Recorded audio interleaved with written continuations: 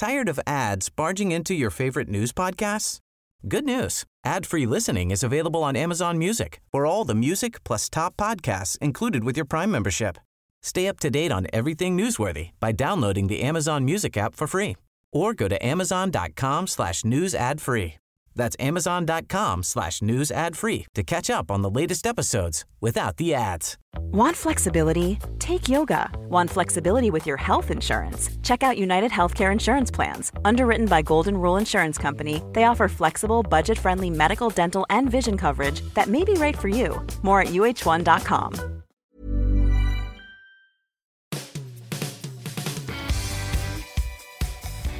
Hi, welcome to the Football Writers Podcast.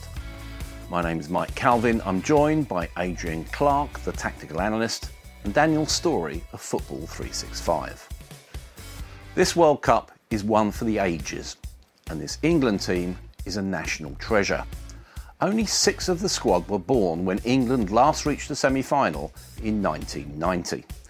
That ended in Gazza's tears and a penalty that landed on Pluto. Now, we're delving deeper into football history.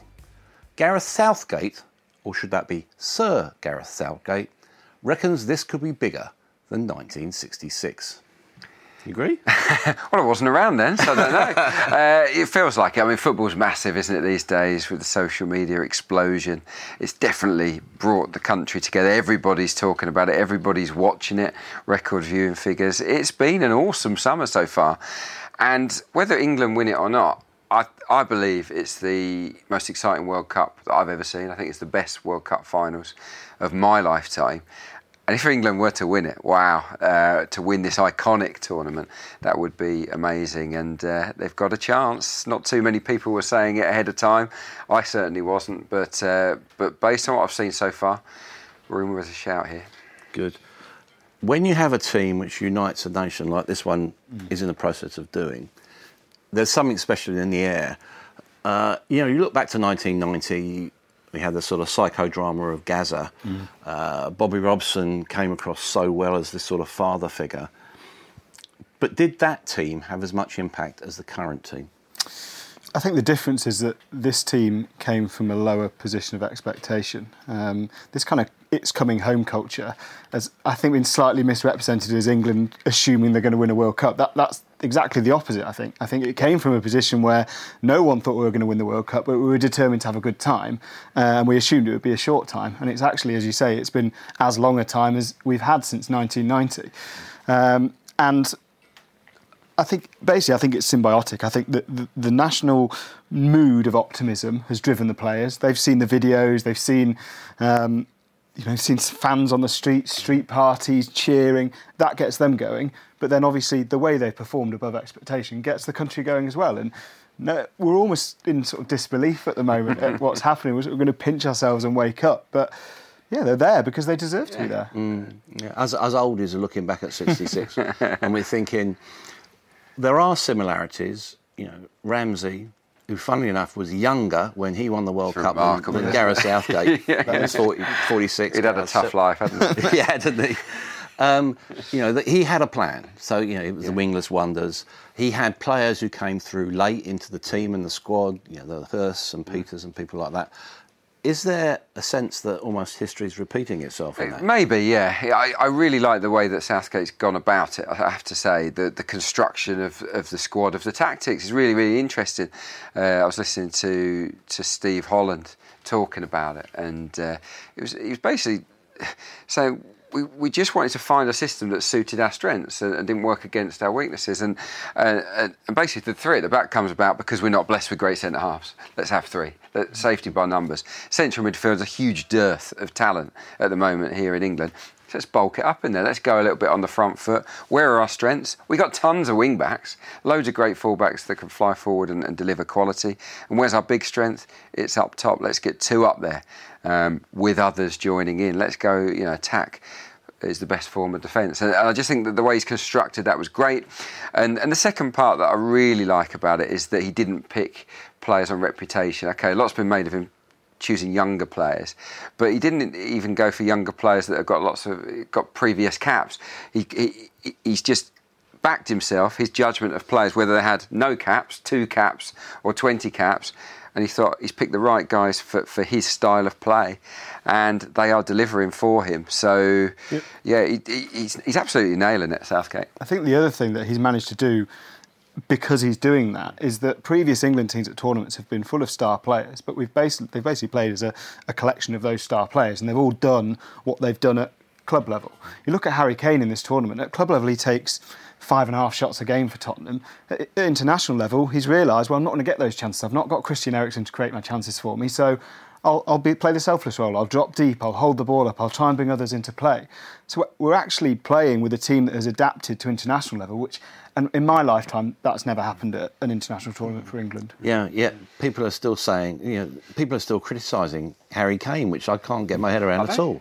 Yeah. Well, yeah, maybe I would like him to be less selfless at times. Yeah, I want him on the shoulder of defenders. But you're right, Daniel. The service into him's got to be there, hasn't it, for him to stay there? I just wonder, being captain, he probably feels that urge to dig deep and help out a little bit more than he would have done for Tottenham. But no, I mean, he's had a fantastic tournament. Okay, not many chances from open play, but he's hardly missed a shot, has he, Harry Kane?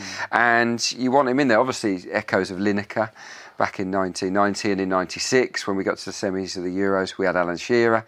It's so important, isn't it, to have a predator up there, someone who relishes the big stage. And a lot of these guys have proven that the big stage doesn't faze them. And I guess that's another... I think Southgate and his team deserve credit for that as well, because they've definitely taken away the burden of the badge. It is now. They are relishing the experience. They're just thinking, well, pressure. Well, why are we under pressure at the World Cup? Let's just enjoy it. And that's why we're loving it. It's because I found it very interesting that Southgate compared Kane to Johnny Wilkinson in terms of the mental strength to withstand that pressure of knowing, in essence, you're the one who's going to be at the end of the process to score the goals or kick the goals. I thought that was very, very interesting, but also indicative of Southgate's approach, where he's looking at other sports, other examples. And again, it's a much more grown-up piece of modern management. Yeah, there was a really interesting video that the England camp released yesterday of the players doing a post-match Pilates session. And I watched it and I thought, if this had been a previous team, you'd have seen players giggling in that. You'd have seen players kind of not taking the mickey, but just going through the motions and seeing that it was a bit of a PR thing. But everyone was deadly serious. Kane was kind of leading the session on behalf of the instructor. And it was completely professional. And I thought, you wouldn't have got that before. And you're right with the other sports, not just other sports, but other cultures as well. Psychologists coming in to help us with penalties, watching the Minnesota Timberwolves basketball team and watching NFL for set-piece techniques, watching Johnny Wilkinson and speaking to Steve Peters about the mental psychology there. So, there's no stone being left unturned. The silly thing is that should always be the case. This is a World Cup. This is the pinnacle. This should always be happening. And what I do think that Gareth's done is, I don't think any of this is for effect. This is just him doing the job he thinks that he should do. Yeah, it's interesting. He's spoken about, and I know it's not fashionable to praise Eddie Jones, the England rugby coach anymore, but what he learned from him is the importance of empowering your players. So in other words, they are proactively contributing to the game plan, because basically they've got to have the nous and the nerve to do it on the pitch and change things as things turn out. It's a whacking great cliche, but it's helping players to help themselves, basically. There's no dictatorial element. There's no school teacher or headmaster element to Southgate. There's a clear respect from him to the players and therefore from the players to him. And they're all working towards the same goal. This is not a manager leading his squad to a major tournament success. This is everyone doing it together. He said in the evening tournament, we're just a group of mates who are going away having a good time. And he's treating them like adults, not demanding to this. I think it's really sensible management. He's... everything that Gareth Southgate is doing at the moment is turning into gold, isn't it? I still think he hasn't been challenged tactically in game, really too much. What has he got up his sleeve in terms of a plan B if things are going wrong? Hopefully we won't find out. But he does have Steve Holland there to lean on in that regard. But in terms of the prep, it's brilliant. I loved the bit on penalties where they'd looked into the time between the whistle of the penalty and for an England penalty taker to then do the run-up. Because they were rushing, weren't they? And previous England teams have rushed it. It's been under 1 second for a lot of the missed penalties. And here we were taking 2 and 3 seconds, puffing our cheeks out, saying, we'll take it when we're ready. You have the power. It's not the goalkeeper. And even with England players going up, Jordan Pickford interacting with the players when they come and had that long, lonely walk. Again, just a little bit of extra comfort there to say that you're not alone. Those kind of minor details are absolutely fantastic to hear and see in action. And I think no matter what happens, the coaching side of things has been a real triumph. Because he was stressing yesterday the collective. In other words, after the game on Saturday, he was talking about not just the reserve team players within the squad, but Alex Oxlade-Chamberlain, who's injured, the standby players like Lallana, even Joe Hart. Now, you've been around professional dressing rooms, and they're quite cynical places. Oh, yeah. Do you think the players actually believe in that sort of stuff? Believe in it. I think they trust Gareth Southgate because he's very open, isn't he? Communication, I think, is his great strength. And my recollections of being a player and of knowing footballers is that all you want is a bit of honesty and openness. You don't want someone to lie to you. And when you do find out managers lied to you, then things can deteriorate quite quickly. So I think he's been really open up front. And it is about, again, it's another cliche, but it is about managing 12 to 23 in terms of the squad, because he'll need them at some point or another. And he can't have them, disenchanted. And by saying little things like that, it just plants that little seed with the players. I'm part of this. I do feel like he's going to use me. And it's great for team spirit. You don't want it to be just a closed shop, do you? 1 to 11. And the other thing that he's done, because of England's performances, players will want to play even after this tournament. Players will, the first friendlies in September and October, November. Players will think, I really want to be in that England squad now because I can be part of, even if we don't win this tournament, I can be part of something special in 2020. So there is now we talk about pathways to players, and players from young squads to England squad, wanting those pathways through. But players will demand that now because they will want to play for their clubs in order to get an international call-up, rather than, as has happened in the past, playing international friendlies and thinking, I wish I was back on my club training ground. Nothing that any of these players have achieved at club level replicates the excitement they're feeling now. Nothing. Okay, they might go out in the semi-finals, and if you've won a Champions League, you might say that's a greater achievement. But to carry the weight of a nation and to really get the whole country behind you in front of the entire world watching, and to perform well on that stage, doesn't get any better than that. So I agree. I think that players now will be desperate for England call-ups and desperate to play international football. So there's a lot of welcome, positive change. Talking of changes, do you expect an unchanged team against Croatia? And I just want to focus that question a bit on Raheem Sterling. Vinnie Jones, that great poet laureate of ignorance, has come out and said, well, if he didn't have any pace, Raheem Sterling would be playing for Exeter. Well, one, that's disrespectful to Exeter, and it's complete rubbish, basically. Yep. But it's quite symptomatic of a certain element of criticism which is being directed at Raheem Sterling, probably in defiance of the football reality that he actually contributes to the team. Yeah, absolutely. What do you think? I think he has been excellent in this tournament. I think he's dragged away central defenders. It should be said he is playing a completely different role than he plays at Manchester City. At Manchester City, his role is to start a counter-attack, or at least help with the counter-attack, but then at a point in that counter-attack, get into the 6 yard, get 6, 7, 8 yards from goal, and try and get on the end of a cutback from Leroy Sané or David Silva or Kevin De Bruyne. He has not had a shot in this tournament, I don't think, from 6, 7, 8 yards out. So we're a completely different team. He's therefore playing a different role, which is to run the channels, try and drag central defenders out, to give opposition managers a headache, and he's doing that. You heard the Sweden manager, we've already heard the Croatian manager say he is the one we're worried about because he offers a dimension that no one else in that team offers. I understand why he's getting criticism, because his finishing has not been good enough in this tournament. And his finishing is something that he will want to work on anyway. But I think that two things. Firstly, I think we now, in the modern game, we demand that footballers be complete footballers too much. Wingers, there have been a lot of wingers down the years who couldn't finish particularly well. You can't have a complete football anymore. Not everyone's Lionel Messi. And also I think it's symptomatic of watching football and only remembering small incidents and remembering negatives, because he is suffering for that. And I'm just so glad that Southgate and lots of people in the media are sticking up for him now.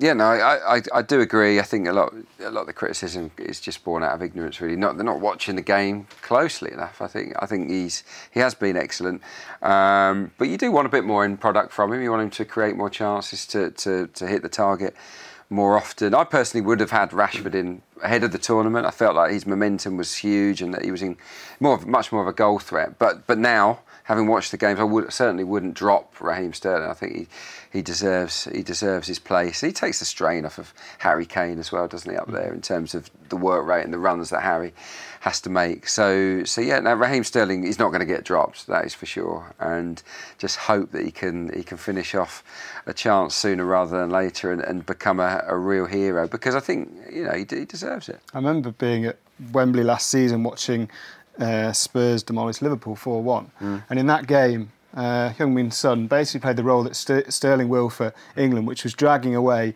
a central defender, and Sterling will try and drag Vida out to the right, which left Harry Kane one-on-one with Dejan Lovren, and he flourished in that game. And if England try and do the same again on Wednesday evening, then they can hope for the same plan. World Cup winner, remember the French World Cup winning side, Guy Vache was the striker. He didn't hardly score a goal, but he was invaluable to the team. Giroud, at the moment, for France, they're a much better side with him in rather than out. He's not scored a goal. So, yeah, football's a team game, and some players' presence alone can make you a better team, even if they're not individually shining. Let's look at midfield, if we can, Dan. Jordan Henderson, unbeaten in his last 30 games as an England player. That's amazing, isn't it? Yeah, amazing. Yeah. That's going to be a key area, isn't it, with the sort of Barcelona-Real Madrid axis of Rakitic and Modric.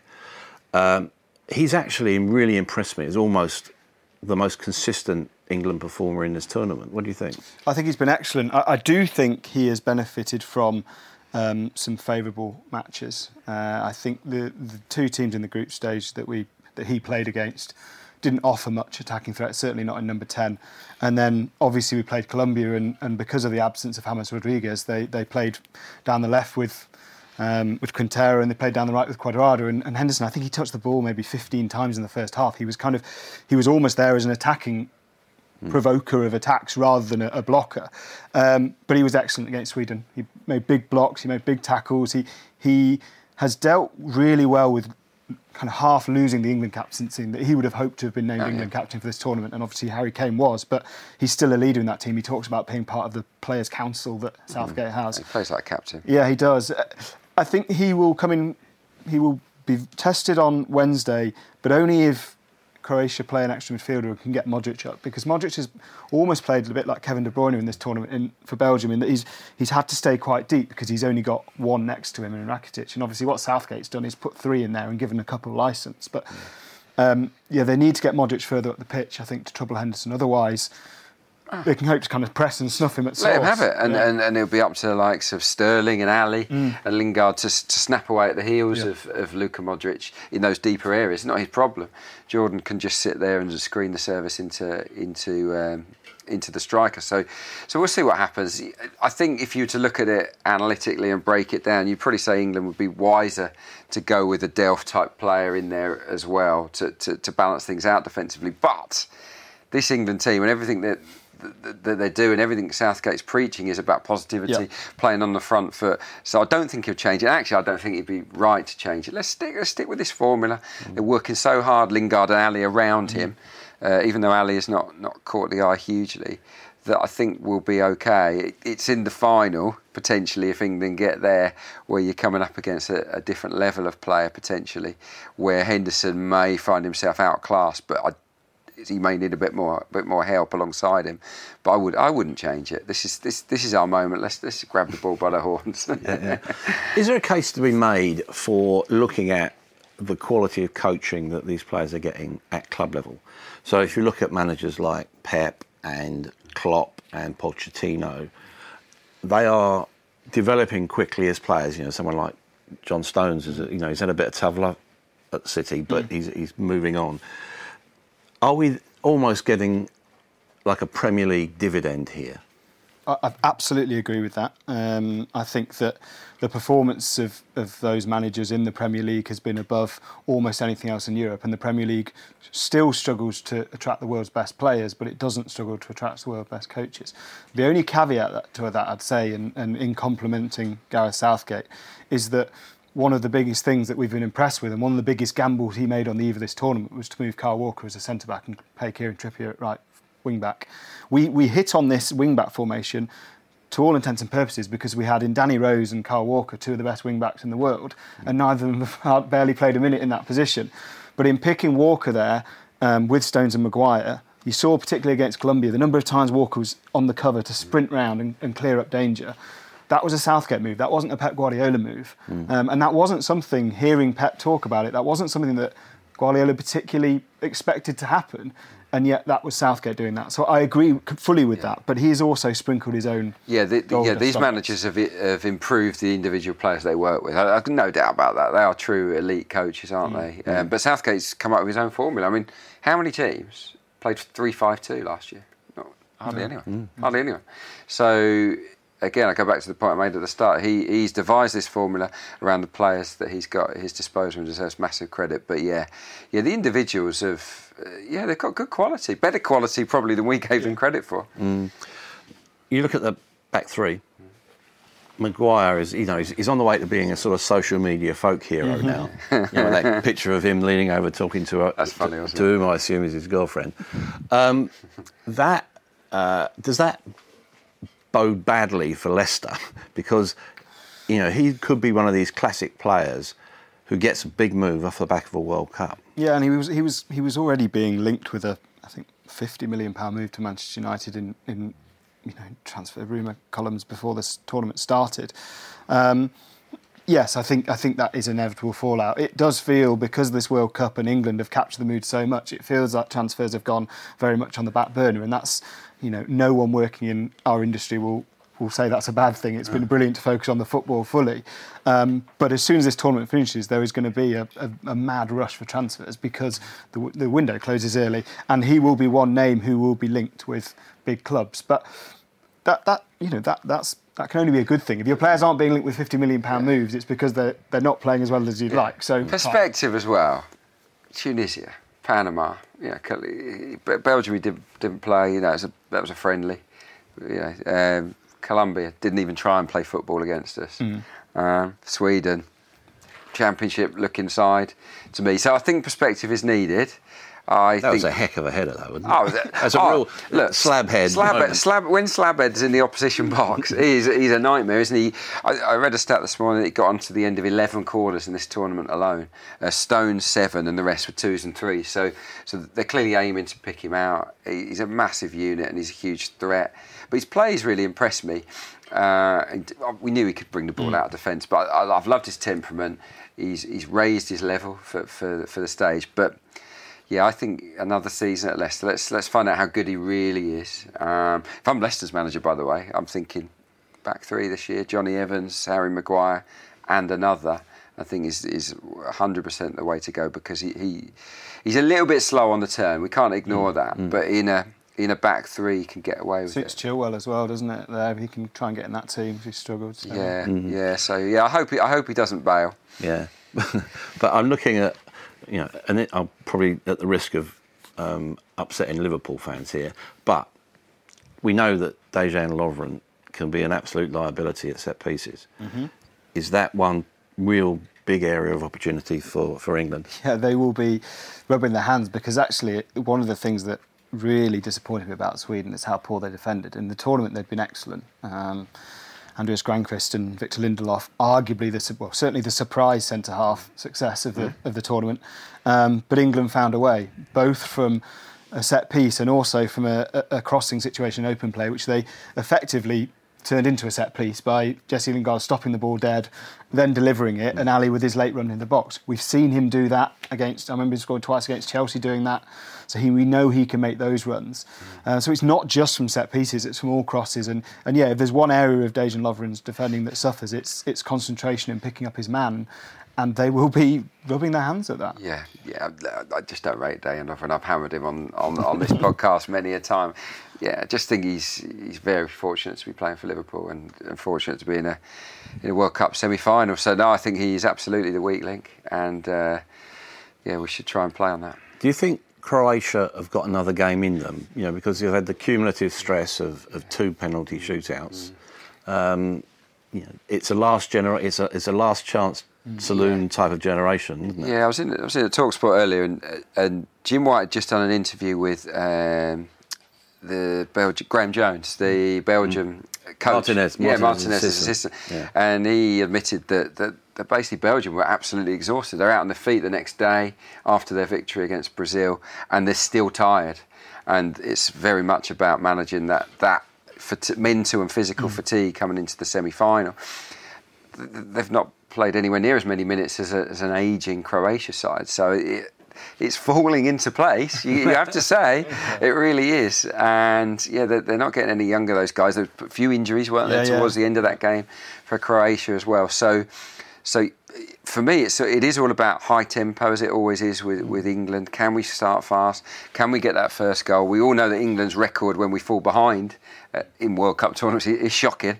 So I'm hoping that England will come out of the traps very fast, very bold, and to really ask some questions, because if we do take the lead and it gets deep in that second half, have Croatia got that? Have they got the physical capability to get themselves back into the game against quite what's becoming quite a streetwise England team? I'm not sure they will. So I hope I'm not tempting fate there. Yeah, because we're into that situation, that club managers refer to as Saturday, Tuesday, Saturday, where again that cumulative stress, physical and mental, takes a toll. Are we then looking at England's preparation as being another positive in terms of they seem to have got the science right as well? Yeah, they if you look at the running stats, Jordan Henderson is covering a huge amount of ground and still looked relatively fresh towards the end of the Sweden game. I would say this is where the 2 group games certainly the game against Panama and the game against Belgium obviously helped.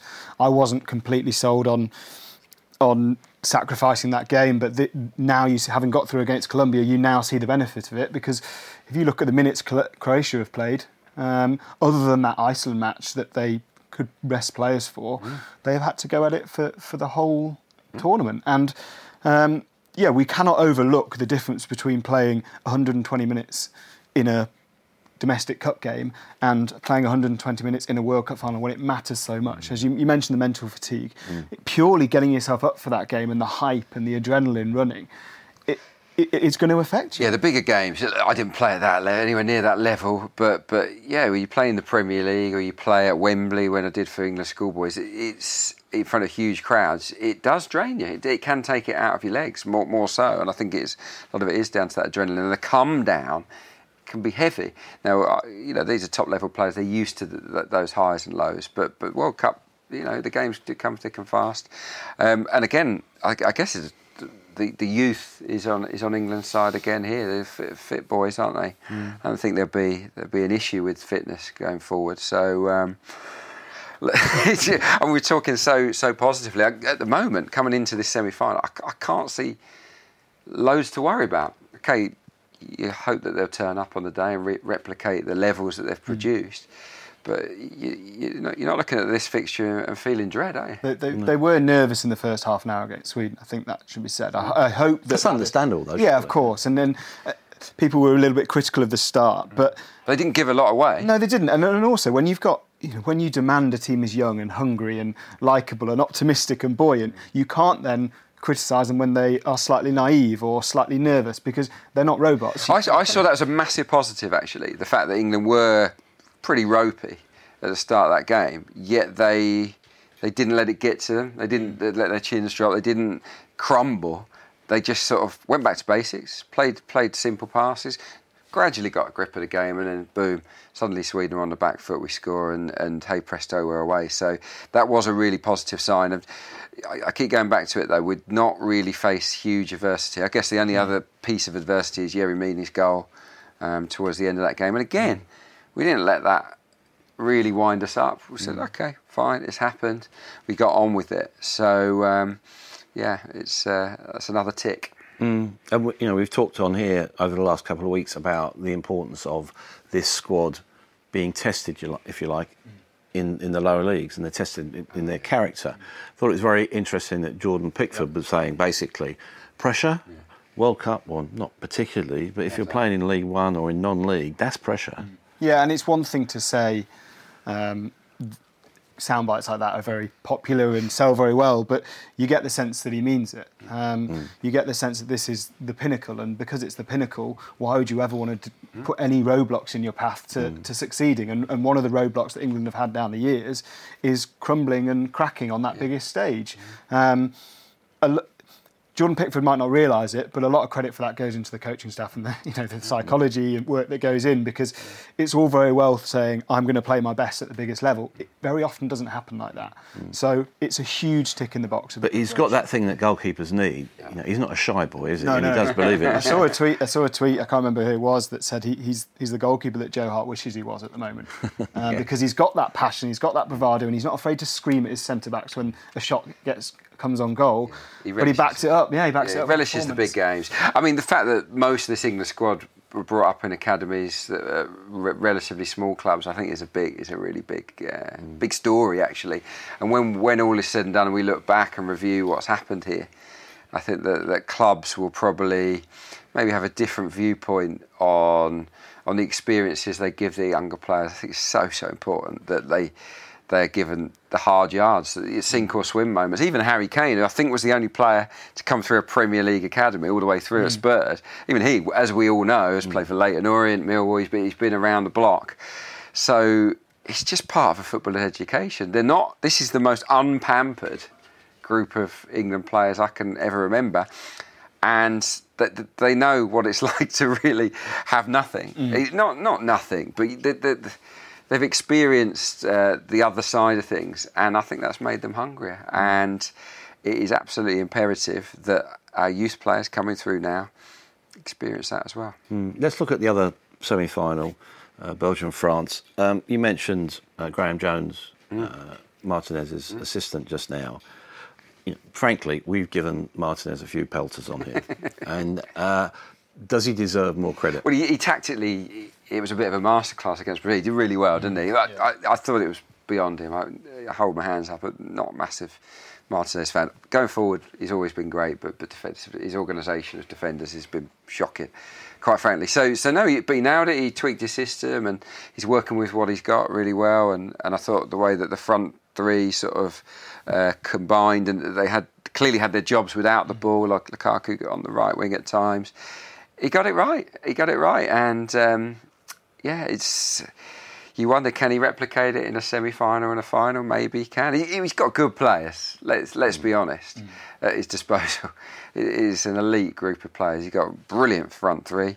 He's got very experienced defenders, a top quality goalkeeper, and he's just gone for cloggers in midfield. Yeah. Managing to get it looked obvious to us watching in the group games, but managing to get Kevin De Bruyne further forward has been imperative. I mean, that was a mistake. Dries Mertens is a good player, but if having him in the team as well means that Kevin De Bruyne has to play as a regulation centre midfielder, there is no benefit to having Mertens in the team, because it stymies everything that we know De Bruyne is brilliant at. And obviously watching that counter-attack where Lukaku does his thing, lays it off, De Bruyne does. That was just watching the best of them at club level replicated at the World Cup. But with Lukaku, you don't see that too often at club level, where he's actually free to run at people, so you see his balance and his pace and his power.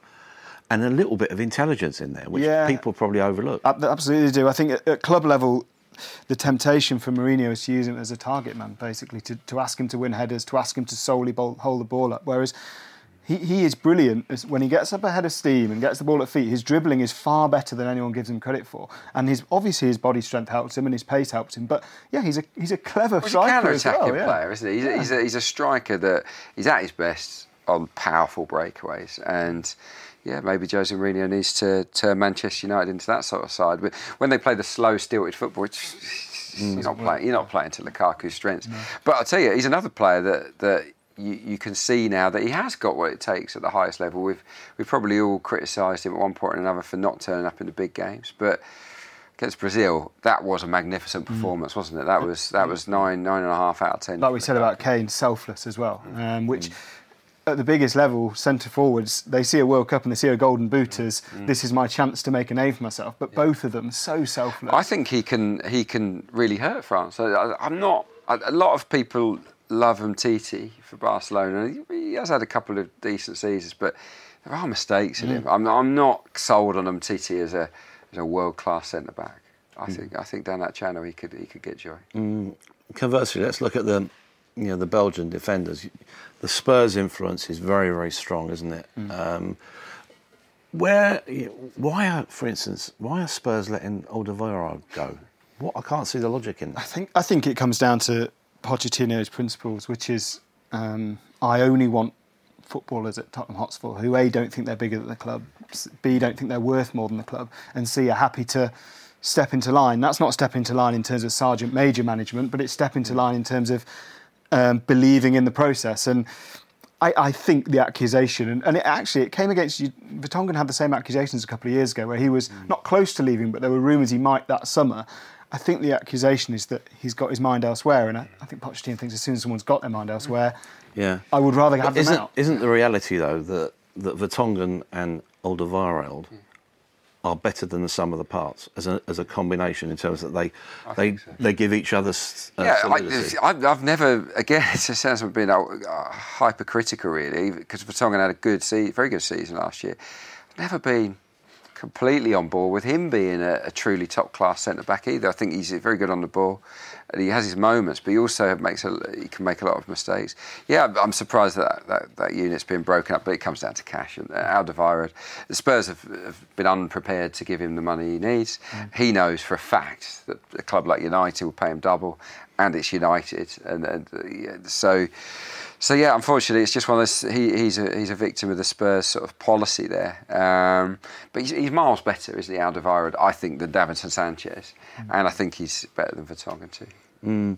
Look at the goalkeeper, Courtois.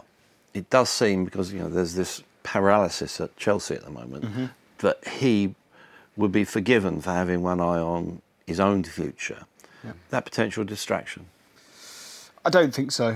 I think that from what Adrian said about the World Cup being the pinnacle of these players' careers, and winning Champions Leagues is great, but World Cups are better, I don't think there's any way it can be a distraction. I think he might think about it from time to time during the tournament, but I don't think that reduces his performance level in games. And I don't blame him for wanting a move, quite frankly. Chelsea are going to listen to offers, aren't they? Because he's trying to run his contract down. He's put himself into a great position, fair play.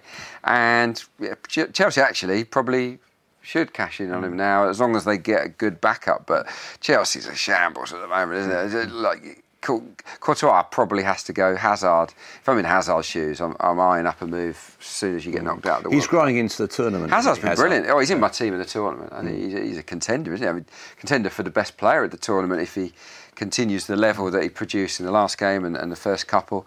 So yeah, Eden Hazard is top notch. He's in that little club, isn't he, behind Messi and Ronaldo. I think the other thing with players like Courtois and Hazard, it's almost a flip side. It's almost, if I play brilliantly in this World Cup semi-final, I improve my likely salary at another club. I improve my chances of getting an elite club move that I want. So it could be a driver rather than a distraction, I think. Yeah, absolutely. Are we seeing a change of the guard in this World Cup? Obviously Messi is at home, Ronaldo's at home, Neymar was nothing more than a diamond-studded show pony.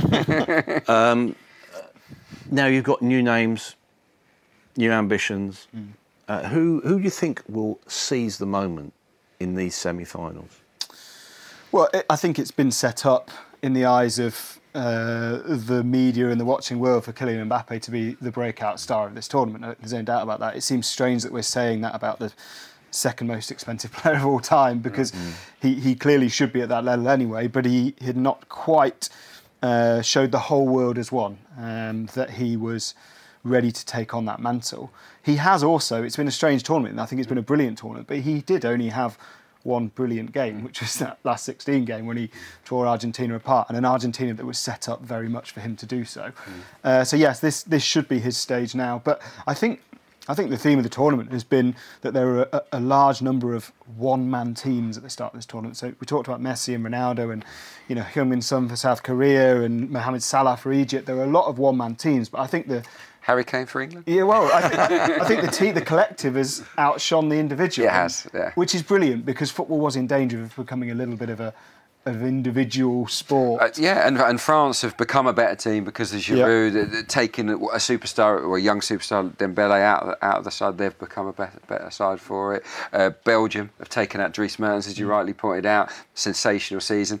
Become a better side for that as well. So and Kovacic of Croatia can't get in that side, and he gets a lot of game time at Real Madrid. So no one's getting picked on names, are they? Yeah, their manager has also said, you know what, I'm not going to go on who you play for. I'm going to go for what suits us. So that's been a theme, no doubt. What does Pogba have to do to live up to the hype?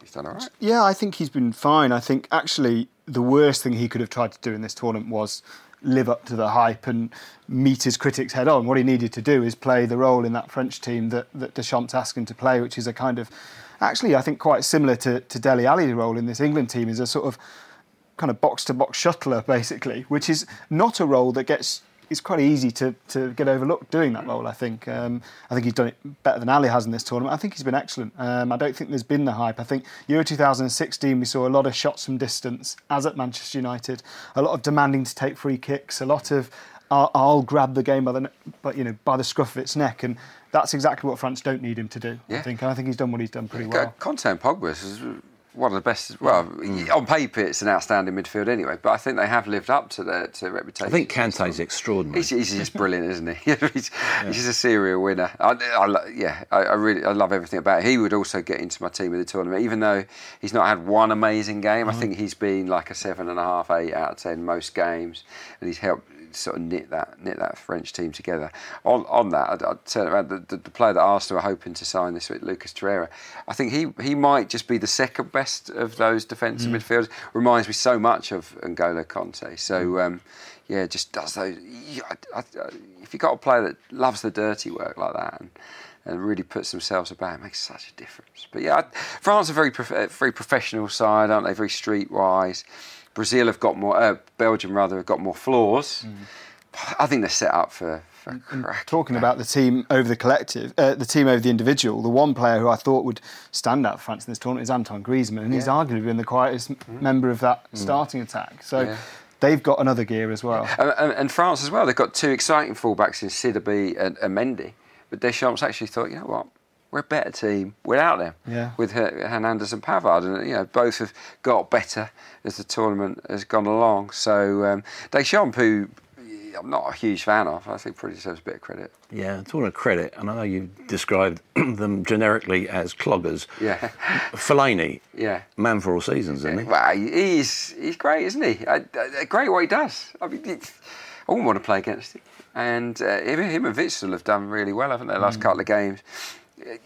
You're not going to get amazing solo performances out of them, but when you stick crosses into the box, there's none better. There's probably only Harry Maguire that is more dangerous than Marouane Fellaini inside the box.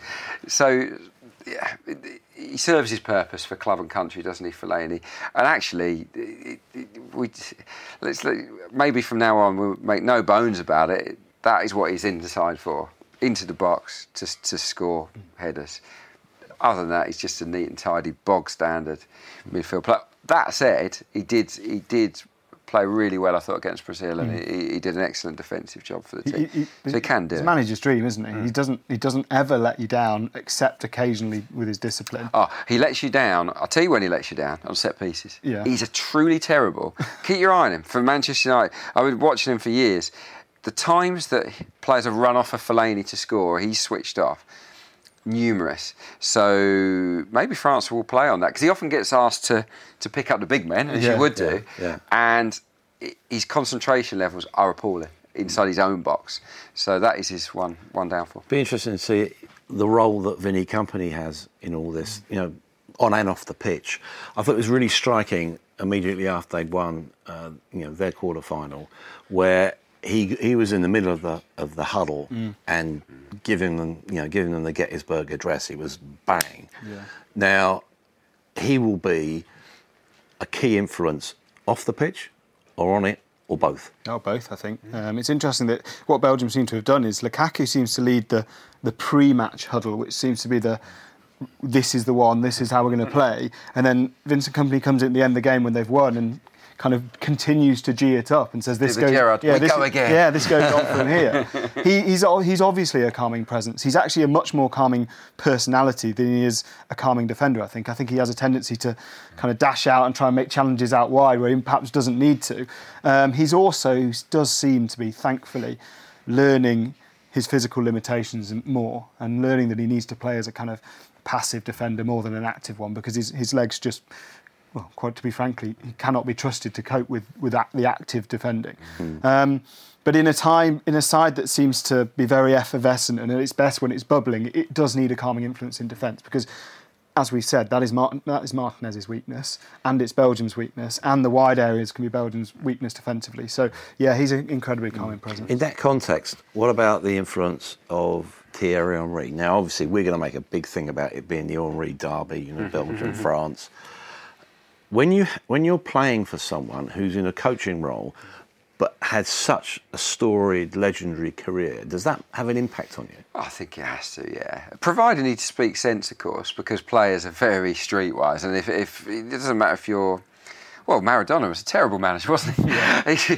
Clearly, his demeanour and his instruction to the Argentine side was poor, so that watered down his achievements. But if you can somehow marry really astute tactical instruction with the fact that you're Thierry Henry and you've got this amazing aura, then you've got yourself a top quality coach, haven't you? So Henry, I don't think he's a great pundit. I don't think he's brilliant on TV, personal, preference. But clearly he's got something to offer in a coaching capacity. Players do take notice. They have more respect for Thierry Henry because of what he's achieved, but you've got to back it up. You can't just rely on it. Yep. Some questions from the listeners and the viewers. Now, we know that Spurs have got 9 players in the semi-finals. Paul Fry asks, is Kieran Trippier the best player at this World Cup? I can't think of anyone better, and he might have just doubled his transfer value. Well, yeah, he probably has doubled his transfer value. He's not the best player at the World Cup, come on. He would probably get in my team in the tournament at right back. It's only Pavard, really, kind of rivalling. I thought Meunier's done all right for Belgium, but he's had 1 or 2 wobbles defensively. So, yeah, he would definitely be the best right back at the tournament. And, yeah, he's made me eat my words. I didn't think he was... At that level, I probably would have gone with Alexander-Arnold at the outset if you were going with Kyle Walker in that right side of centre-back position. I feel sorry for Kyle Walker because it could be him. It could be him. As a right wing-back, I genuinely think Kyle Walker is as good as, if not better than Trippier. So it's just the way the cards have been dealt. But, Trippier's been superb, hasn't he? Yeah. Here comes the hospital pass. David Stride. What would it have been like if Sam Allardyce was still England manager? It would have been very different. Of course, it would have been very different. There would have been a different mood around the camp. I do think it's worth pointing out that Allardyce at Everton moved Wayne Rooney from centre stage. There's a kind of parody opinion that we'd still have Wayne Rooney playing in centre midfield. I don't think we would. No. I think Allardyce would have been prepared to give new things a try. I don't think we'd have as many young players in the squad. I don't think there would be the same national mood of optimism, and I think we would have gone out in the last 16. Yeah, I think we were doing a far more defensive side. And he was on the radio, wasn't he, this week, saying that he would have changed the system to a 4-4-2. Yeah, and of all things, he said he would consider dropping Kieran Trippier. So thank goodness. It's not. Final couple of questions are linked. Bob Beach. Well, is it? Coming home, I mean. Follow that very quickly by Brendan Bone. And if it isn't, why the hell not? I think this is going to sound incredibly twee, but I think it already is. I don't think it's coming home, as I said here, I don't think it's coming home was ever about winning the World Cup. It's coming home was about post-year 2016, there was an incredible apathy amongst England supporters for the national team. Because the accusation was not just they weren't playing very well, but that they didn't care enough. This PR campaign from the FA, and it is a PR campaign, I don't mean that in a nasty way, but that's what it is, to bring the supporters close to the team has worked. and it's convinced the public that the players do care. And that's all we asked for. All we asked for was a team that we were proud in. We didn't ask for a team that was going to win the World Cup. Well, we are now, though.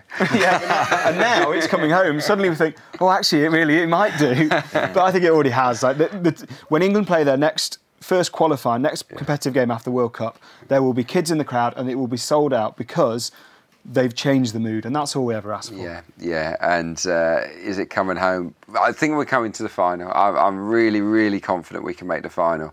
But in the final, my head tells me we'll be undone, just by talent alone. So who's in the final with England then, for you? It's a genuine 50-50 game.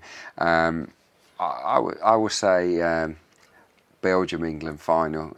We're going to repeat that fixture and play it for real this time. I think I'm going to say France-Croatia, which sounds awful. I just think this is one step too far for a team that is. I think Luka Modric is the best player in the game, and if they can get him involved enough, I think they'll be better than us. If not, England will win. Well, I've got England to beat Croatia and play France in the final. Simple. Thanks for joining us here on the Football Writers Podcast.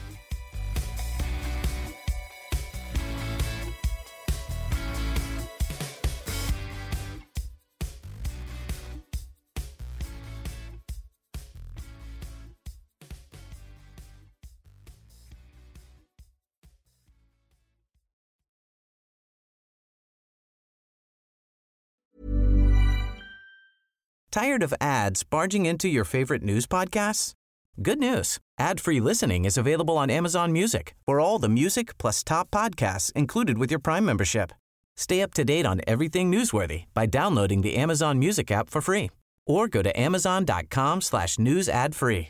That's amazon.com/news ad free to catch up on the latest episodes without the ads. Confidence starts with loving who you are. And when your skin feels nourished and glows on the outside, you naturally radiate confidence from the inside. Give your skin a glow up with Osea's clinically proven Mega Moisture Duo. This ultra-hydrating body care features 2 of Osea's best sellers, Undaria Algae Body Oil and Undaria Collagen Body Lotion. These seaweed-powered heroes use skincare-level ingredients normally reserved for your face for results you can see and confidence you can feel. Osea has been making clean, clinically proven seaweed-infused face and body care products for over 28 years. This luxurious skincare is vegan, cruelty-free, and climate-neutral certified, so you never have to choose between your values and your best skin. Glow from the inside out. Get 10% off your first order with code GLOW at OseaMalibu.com. That's OSEA Malibu.com, code GLOW.